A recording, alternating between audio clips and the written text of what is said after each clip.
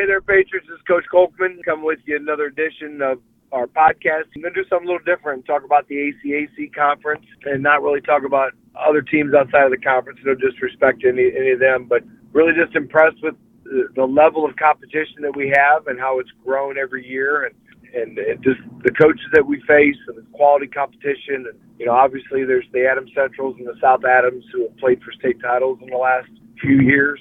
Still have quality programs there with both having Coach Mosier's, and then Bluffton with their rise again, sectional winners last year, and they're off to a 3-0 start. South Adams is 2-1, AC's 3-0, Jay County's 3-0 right now, and that's the best start they've had in a while. Southern Wells won their first game of the year, so it's just a quality conference. And Woodland, is a dangerous team, as you saw last week. It took us a while to get going. I always root for all of them when we're not playing them. Come tournament time especially. I root for all of our conference teams. I just feel that it's good for us, and we're looking forward to the run we have through the rest of the conference.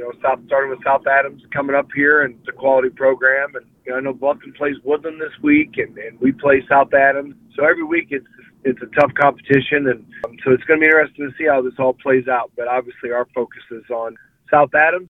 Talk to you later, Patriots.